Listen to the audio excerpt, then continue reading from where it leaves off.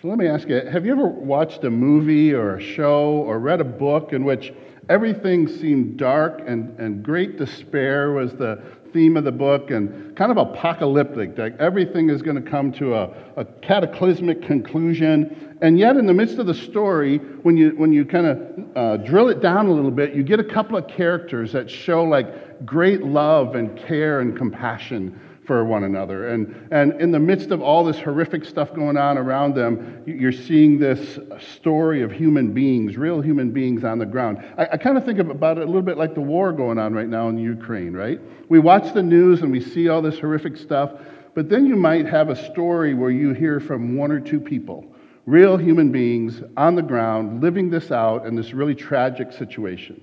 That's a little bit of the context of the book that we're going to look at today. It's during the time of the book of Judges, and if you were with us last week, the book of Judges is one of the darker books in the Bible, and one of the things that is said in the book of Judges is that everybody did what was right in their own eyes. And when everybody does what is right in their own eyes, chaos happens. And there would be great chaos and great rebellion towards God. God would bring in some of the surrounding nations to discipline Israel, and then he would raise up a judge who would help deliver Israel, and then they'd go right back through the same cycle again. But some of it is really, really dark, and some of it is really tragic, some of the things that are happening during this time. So that's the big picture, right? Now we drill down to this story in the book of Ruth. And we drill down to the story now that gets even more complicated because now there's famine in the land. So you got all this great chaos going on, and there's famine, and there's lots of pain and suffering and struggle, and yet there's three characters that are going to emerge, and we're going to see this beautiful story, even in the midst of all of that junk, real human beings. And remember, these are real stories. I always want to have you step back and engage your imagination and remember that these are real people. These are not just fairy tale kind of stories. This is not C.S. Lewis kind of stuff, right? I love C.S. Lewis. But the Bible are real people, real stories of what really happened. And so we're going to look in the midst of all that chaos, what happened to these three people. And I want you to kind of, again, try to imagine yourself in their shoes. And imagine what they're going through and what they're experiencing, and imagine what God is doing in and around them. But this is a book that starts out that has a lot of pain and suffering and struggle. So our three main characters in the book are Naomi and Ruth and Boaz.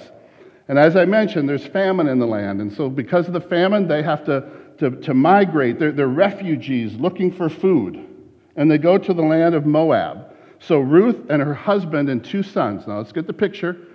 You pick whichever character you want to be in the story and imagine it. But Ruth is married. She has a husband. She has two sons.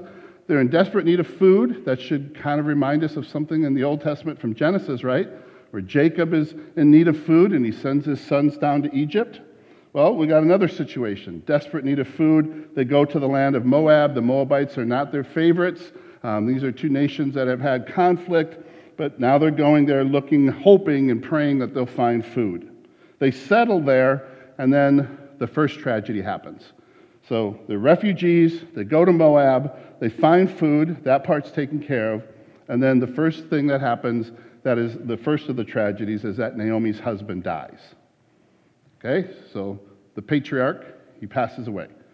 So there's Naomi, and now her two sons. Think about the experience of losing a spouse.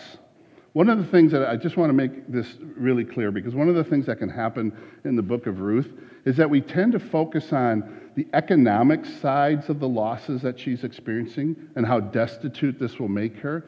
But I don't want us to lose the human side of this. Her husband's dead. Okay?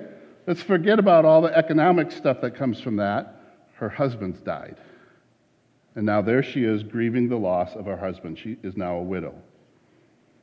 And then the next tragedy happens. Both of her sons die. So here she is. She has a husband, two sons, and all of a sudden, they're all gone. Husband dies, both sons die. There is a great, great pain and tragedy going on here. You think about that. Think about all of that loss. You know, in the years of ministry, you do run into people that have experienced great, great loss. I've known somebody who has experienced this amount of loss.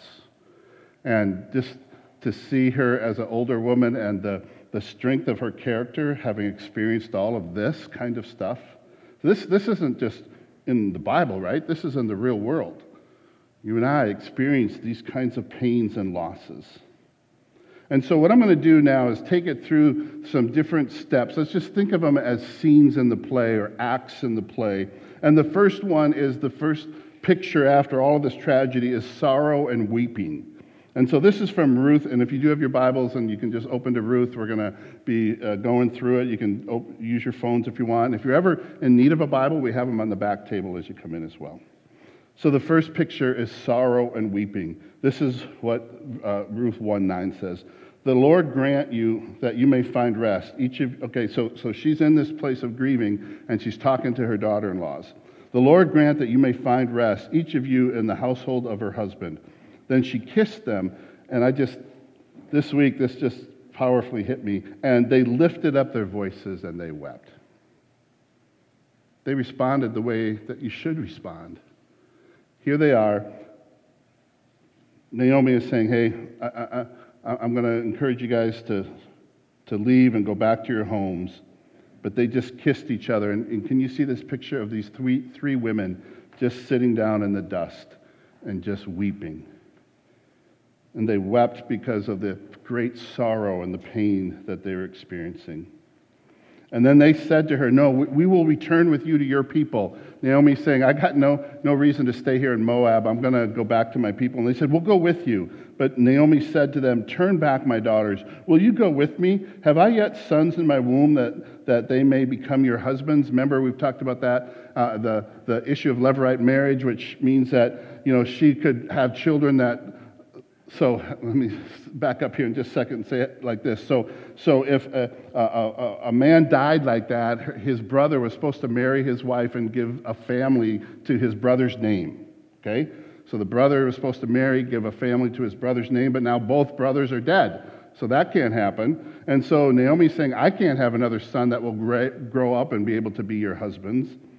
So she said, the best thing for you to do, my daughters, turn back and go home, for I'm too old to have a husband.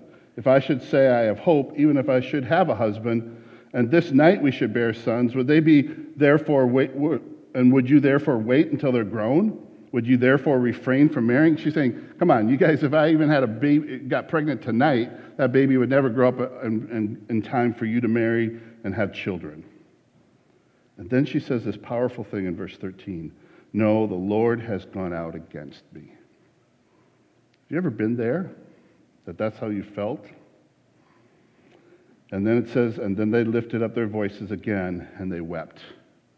There's just great pain and sorrow in this section here. And Orpah, she kissed her mother-in-law and said, yep, I'll go back to my father and hope for something better to happen in my life. Maybe another husband. If nothing else, I'll live in my father's house. But Ruth, it says, clung to her. At this point in the story, we see this deep outward signs of emotion and the deep outward signs of the devastation of the loss. Again, I just want you to think about it. Naomi's case, death of a husband, death of her two sons, and not only her two sons, but death of all of her children. That was the children she had. So she lost her husband, all of her children. Ruth and Orpah, they both have experiencing the loss of husbands. So you have these three women all experiencing these dynamics of those losses. And I just want you to hear this from your pastor this morning. It's not lost on me today that some of you, as you hear this morning, you have experienced great personal loss. It's not lost on me. That I know that some of you have lifted up your voices in great sorrow and have wept. You have felt as if the Lord has gone out against you, just like Naomi felt. You've lifted up your voices and you have wept with others who've experienced the loss with you. You've had other people come alongside you during your time of grief and you have cried together and lifted up your voices together. I want you to know, and this is important for me this morning that you hear this, I want you to know that we want to be a church and a family that grieves with each other.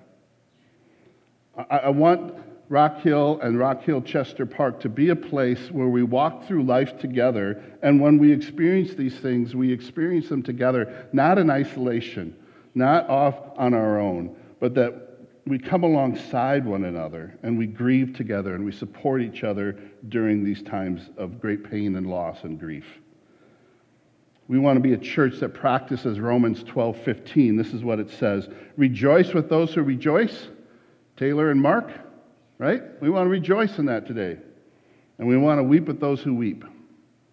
If you've lost somebody recently, or even farther back, that still it is a deep pain in your life, or you've had some experience that is such a deep pain that sometimes it's hard for you to talk about it, we want you to know that this is a place where we can weep together as well. There isn't anything that should be off the table when it comes to us being able to come alongside each other and help each other and support each other when we're going through hard times. And this, we're talking about loss here, but there's other kinds of experiences that we have that cause us to weep and cause us to feel as if God has abandoned us. And when that happens, we're supposed to be able to come alongside each other and walk with each other through it.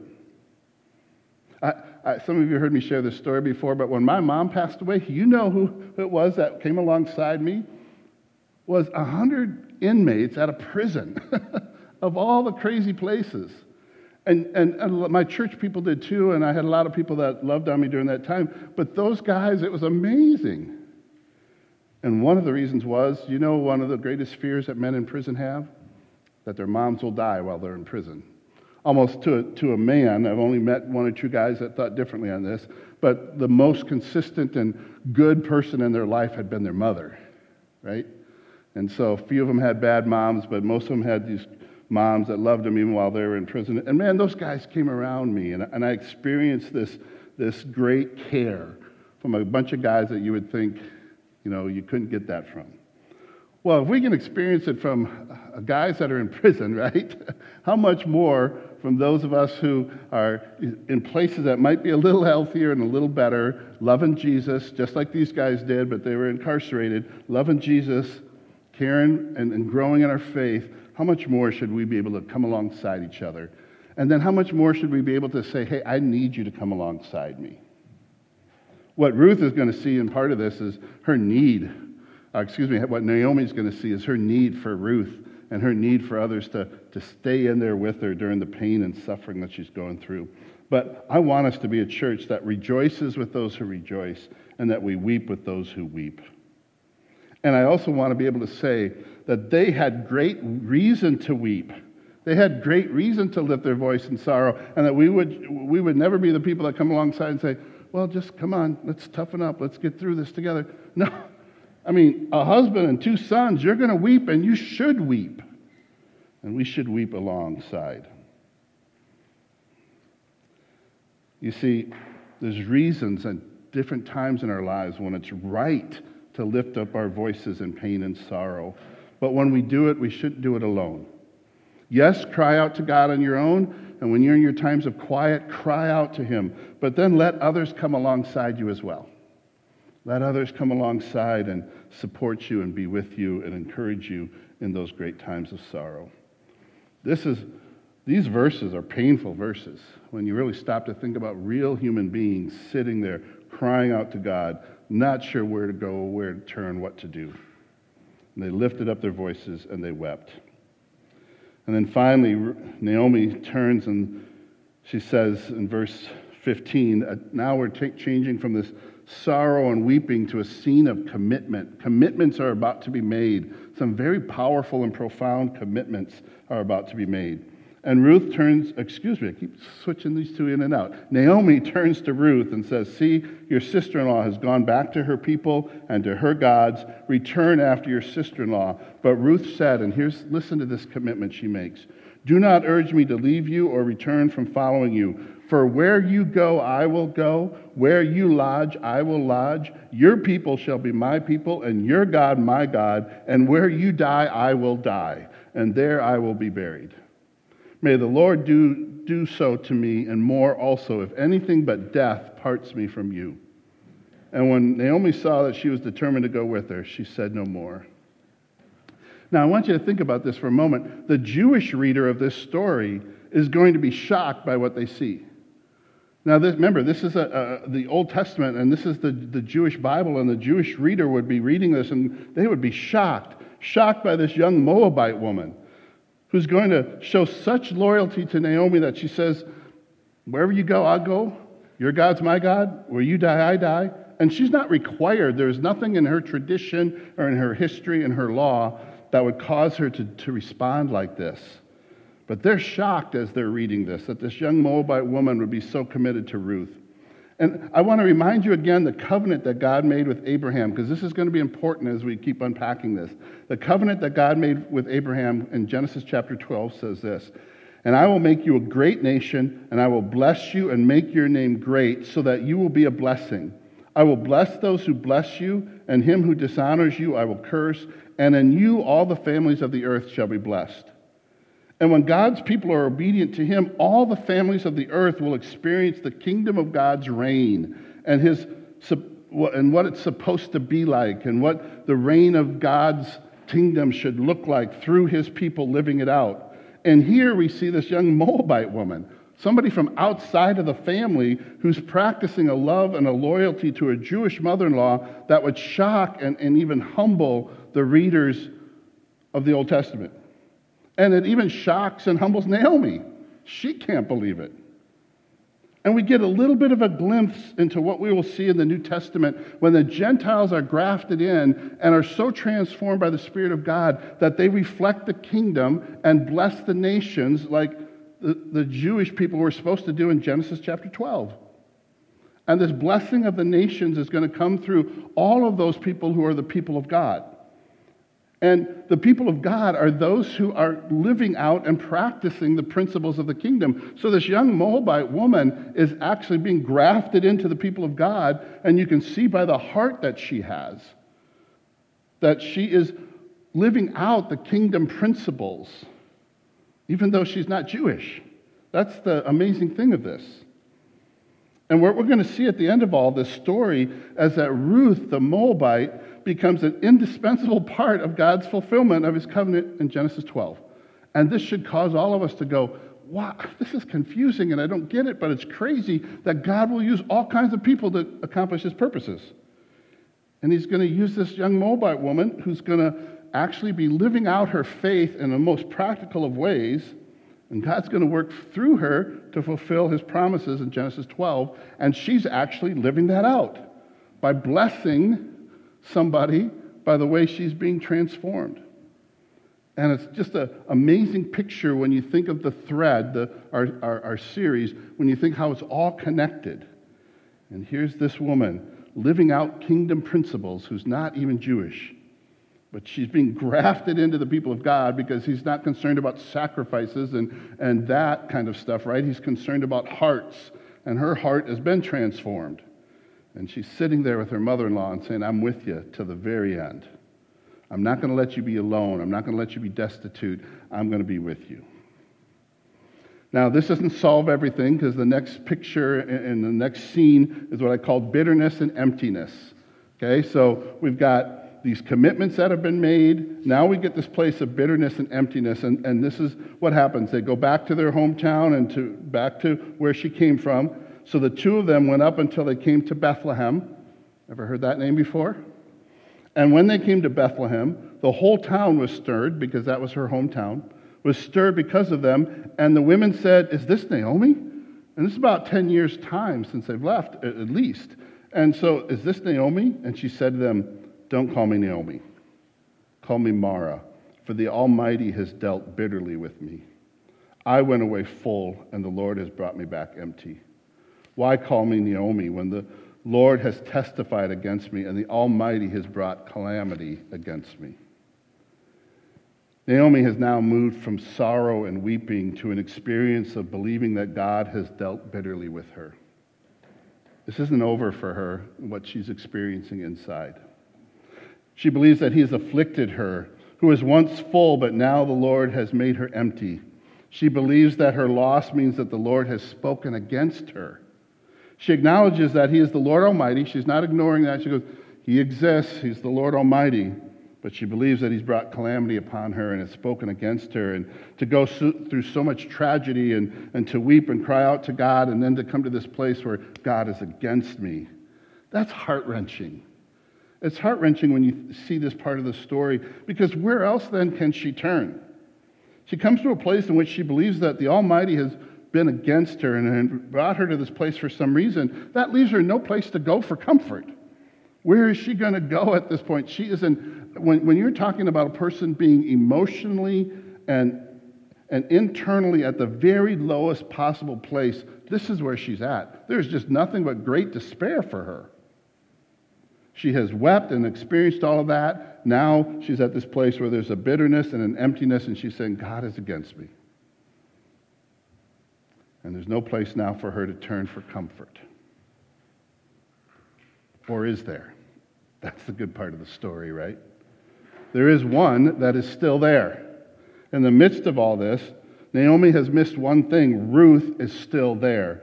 God has not left her without hope and without kindness, and Ruth is still there, and God is still there, even when she feels like she's been left, even when she feels like God has abandoned her, even when she feels like you fill in the blank, because maybe you've been there, and God hasn't gone anywhere. She has faced great tragedy, and she is feeling a deep bitterness and emptiness and loss, and she feels as if God is against her and brought calamity upon her for some reason that she doesn't know. And yet God is still standing right there. And he has left somebody, a remnant. He has left Ruth with her. And now the story is going to take a turn. So all that despair, all that darkness, all that pain and suffering, and she has this place of emptiness and bitterness, and she tells people, change my name. That's how deep her despair is. And then all of a sudden we get this turn to hope and kindness. Now some hope is going to start to be shown, and she's going to start to feel some hope, and it's going to be through the kindness of one of God's people. And what happens is that Naomi goes out, and this comes from Leviticus chapter 23. Let me just read one of the Old Testament laws that this person that is going to show her kindness and hope has been obeying and practicing. Okay? This is Leviticus 23:22. And when you reap the harvest of your land, you shall not reap your fields right up to its edge, nor shall you gather the gleanings. That means the stuff that your harvesters drop after you harvest. You shall leave them for the poor and for the sojourner. I am the Lord your God. And so what happens in chapter 2 is Naomi goes out to a field, and I don't know if you've ever seen this. If you grew up in farm country, you might have experienced this. Where I grew up, the farmers would go through the cornfields, right, and they'd pick the corn, and they'd lose some of it. There'd be whole ears of corn that would be left out in the field, and it wasn't worth their work to go back and pick that up. Sometimes as kids, especially where I lived, we had chickens, and sometimes we had other pets that would eat corn, and we'd go out in that cornfield, and we'd pick up those ears of corn. And that was called gleaning. We'd bring them back, and we would use them for something. A great memory I have of my grandfather, who was a farmer, and next to him was the canning company owned some of the land next to his farm. And every year, whatever the crop they had, often it was sweet corn, that was our favorite, they would leave 2 rows of corn along his property as like a little thank you for being a good neighbor. And we'd go out and we'd pick whatever it was that they left. And usually, again, our favorite was sweet corn, and we'd all go out there and pick out these 2 rows of sweet corn, and we'd have sweet corn coming out of our ears. And it was just a picture, though, of like, we just want to be a good neighbor, say thank you. In this picture, it was God saying, this is how you help the poor. So Naomi is out there, and she's in this field, and they're dropping stuff, and she's picking it up as the law says she can, and she's collecting it. And this is verse 19. And her mother-in-law said to her, where did you glean, and where have you worked? Blessed be the man who took notice of you. So the man who owned that field said, hey guys, just let her pick up whatever she wants. And in fact, he went a little step farther, and here's a little, I don't know if this is a way to try to attract somebody's attention, but he said, guys, drop some more for her, okay? Drop more so that she has plenty of food to pick up, okay? But he wanted to bless her. And it says, where did you glean today, and where have you worked? Blessed be the man who took notice of you. And she told her mother-in-law with whom she had worked and said, the man's name with whom I worked today is Boaz. And Naomi said to her, also Naomi goes, what? May he be blessed by the Lord, whose kindness has not forsaken the living or the dead. The first response she has, wait a minute. The Lord is showing us some kindness, and he has not forsaken us. God's good gifts of hope now start to well up in her, and that's a gift from God. Hope is a gift. And now she starts to experience the kindness from someone else and gives her hope through the kindness of Boaz. It's interesting, as much as we seek the Lord and look for comfort from him, sometimes we just need that person who comes alongside of us and touches us and puts their arm around us and says, I'm here for you. So Naomi has been talking to the Lord and says, I feel destitute. The Lord's left me. And the Lord says, I'm here for you, but I'm going to show it to you by sending somebody. I'm going to work through somebody to come alongside you and give you hope and encouragement. And so he did this through the love and care of Boaz, who's just following the scripture. Boaz is just doing what God said. And he's expressed great love and kindness to Naomi and to Ruth. And now we're shifting from hope and kindness to the picture of a redeemer. Because in the last half of verse 20, here's what she says at the first half, may he be blessed by the Lord, whose kindness has not forsaken the living or the dead. And then here's the picture of the Redeemer. Naomi also said to her, the man is a close relative of ours, one of our Redeemers. Think of where we've been. Now all of a sudden she's like, oh, look at this. One of our Redeemers has come into our circle of influence. Now what is this idea of a Redeemer? I'm just going to read this from one of the commentators because I think it helps us understand what a kinsman redeemer is. The kinsman redeemer is a male relative who, according to the various laws of the Old Testament, had the privilege or responsibility to act on behalf of a relative who was in trouble, in danger, or in need. The Hebrew term for kinsman redeemer designated one who delivers or rescues.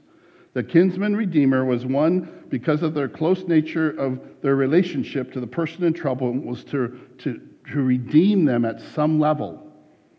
And in this case, we're going to see what that redemption looks like.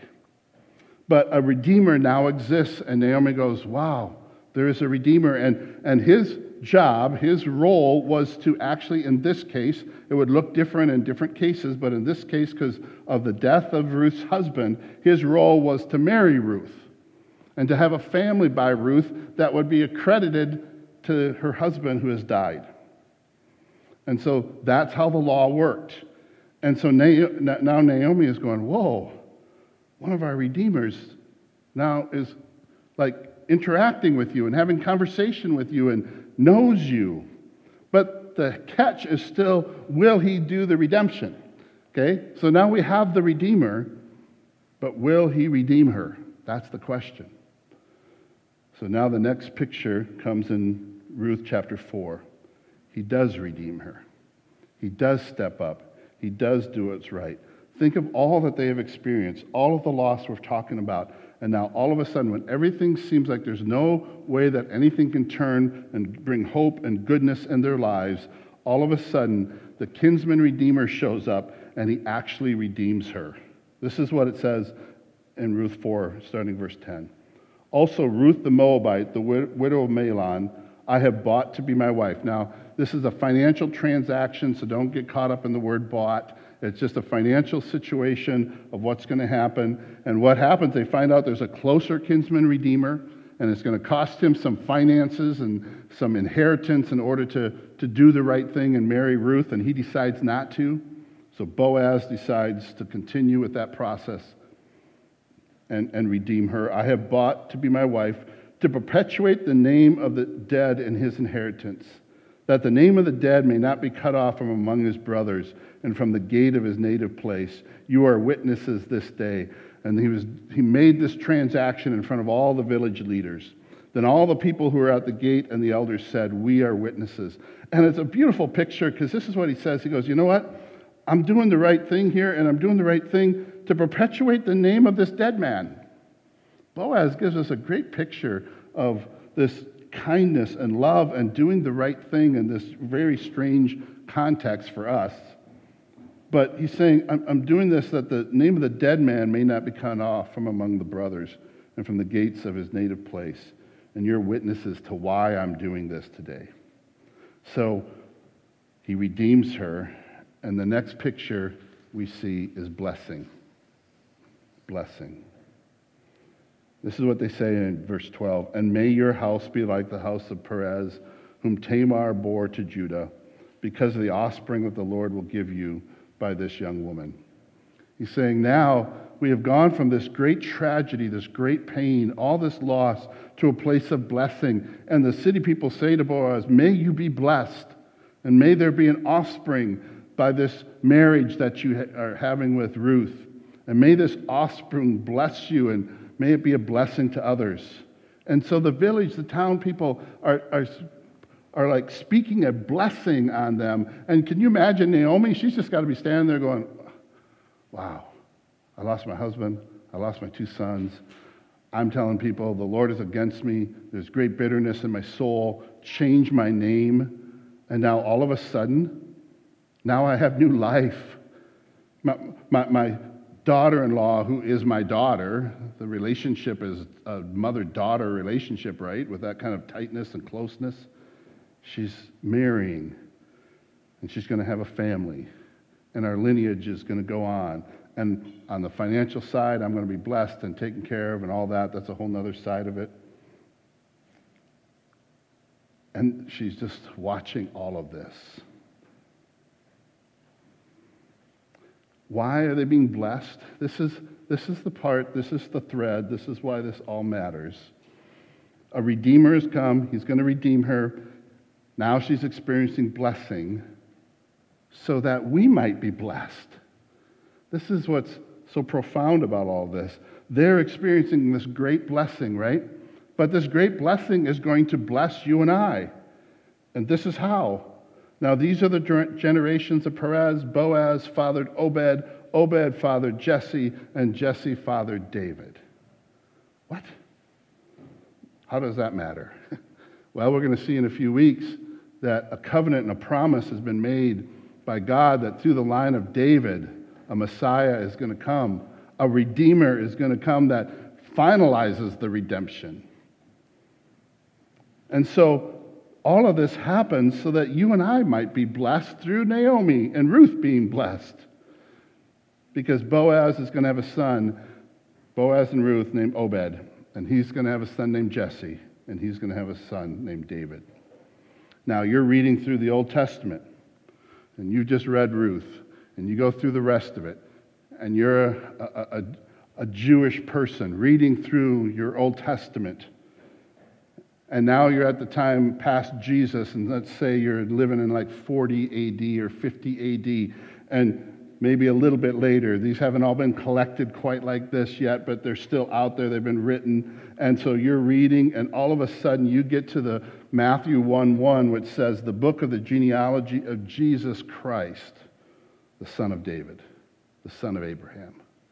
And if you're a Jewish person, you're like, whoa, all these promises, here they are.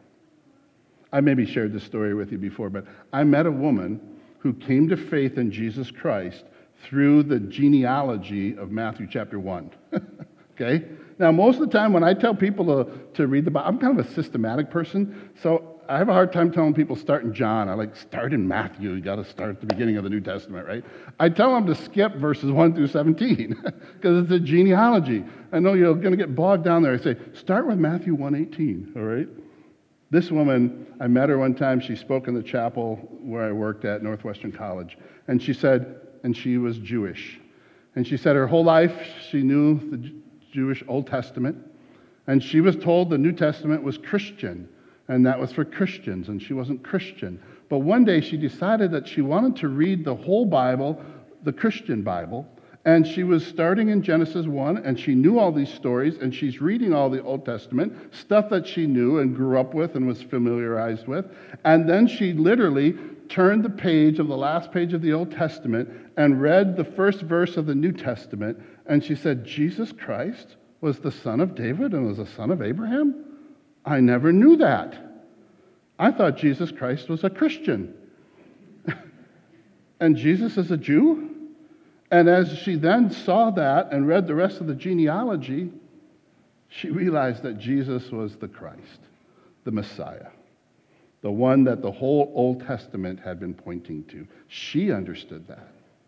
Just like we're trying to do in this series, that it is all pointing to the coming of the Christ, the Redeemer.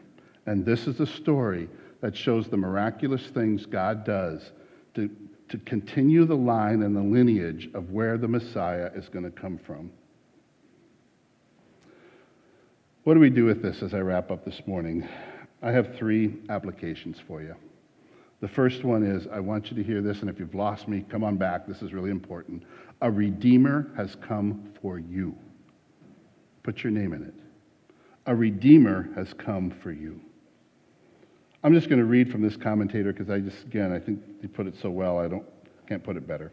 In the New Testament, Christ is often regarded as our example of a kinsman redeemer because as our brother, he also redeems us because of our great need, one that only he can satisfy. In Ruth 3:9, we see a beautiful and poignant picture of the needy supplicant unable to rescue herself, requesting of the kinsman redeemer that he cover her with his protection, redeem her and make her his wife. In the same way, the Lord Jesus Christ bought us for himself out of the curse, out of our destitution, made us his own beloved bride, and blessed us for all generations. He is the true kinsman redeemer of all who call on him in faith. We have a kinsman redeemer who knows what it's like to be a human being, and he has wept, he has had compassion, he got hungry, he's been tired, he's been tempted in every way that we were. He's had deep agony in his spirit. He suffered emotionally and spiritually and physically and has pain when he was on the cross. He knows all of what it's like to be you and I, and he is our closest brother.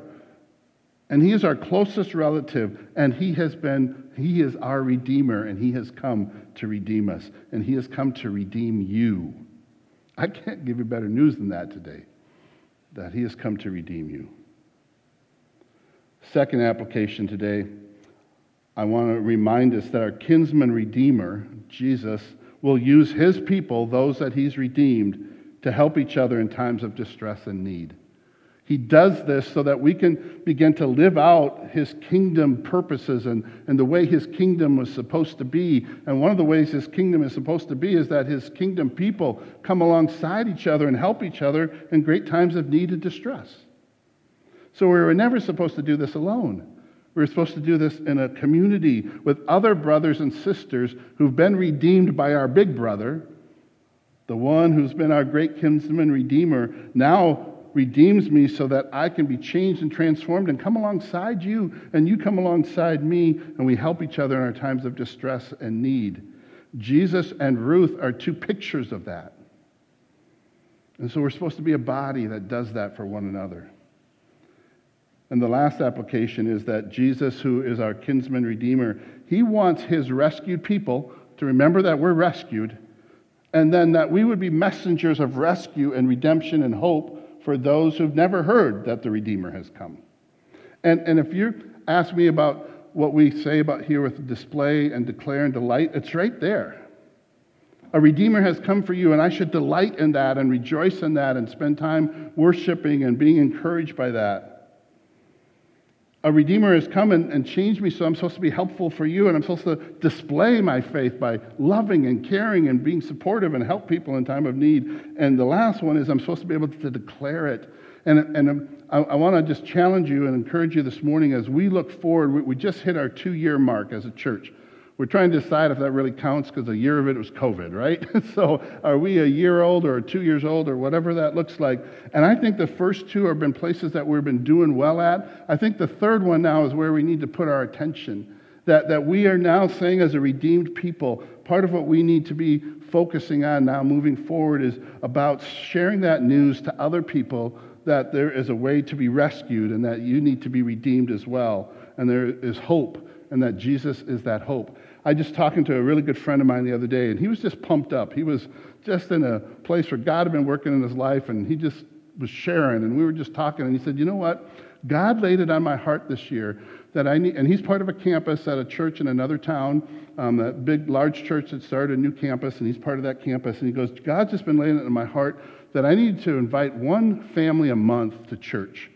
He goes, I've been doing these other two things, but I haven't really been thinking about that much lately. And he said, so God put on my heart that this year, starting in January, I'm going to invite one family a month to church. And he goes, you know what? He goes, Dean, it's March. I've invited 10 families to church. He goes, I just got pumped about it and just started doing it. And then he was telling me this great story. I'm just going to tell it to you really quick, but he goes into a sporting goods store. He goes, I'm going ice fishing. I didn't need anything, but I decided to go in and just buy something. He goes, and so I go into the store, and I think I'm just going to ask whoever I see stocking the shelves, hey, listen, I got all my stuff, but what's the new hot thing for ice fishing? What's the best thing right now going? And he goes, I asked this guy, and it turns out that he's a pastor who just got beat up at his last church through the whole COVID mess and all that was going on for a lot of pastors. There's a lot of pastors that left the ministry in the last 2 years. And he said, you know, I love Jesus, but I don't want anything to do with the church right now. And he's stocking shelves at a sporting goods store. My friend Aaron says, hey man, I'm going to invite you to church this Sunday. Because God's been putting it on my heart to invite people to church. And he said, why don't you come to church with me this Sunday? Listen, you guys, there's a lot of people that need this message of redemption, right? Need this message of hope that you and I have. And so all of this comes from Ruth. I want us to continue to grow in our gratefulness for having a Redeemer. I want us to continue to grow in how we love and care and support with one another. But I think this passage reminds us that all of this was moving to the place where everyone could know that there is a Redeemer, that everyone could be rescued, because everyone is in this place where they need a Redeemer. And you and I, we got the answer. We got the message. I'm just going to invite you. I'm going to invite you to take up the challenge of whatever the Lord puts on your spirit about that we want to be a place that we do that.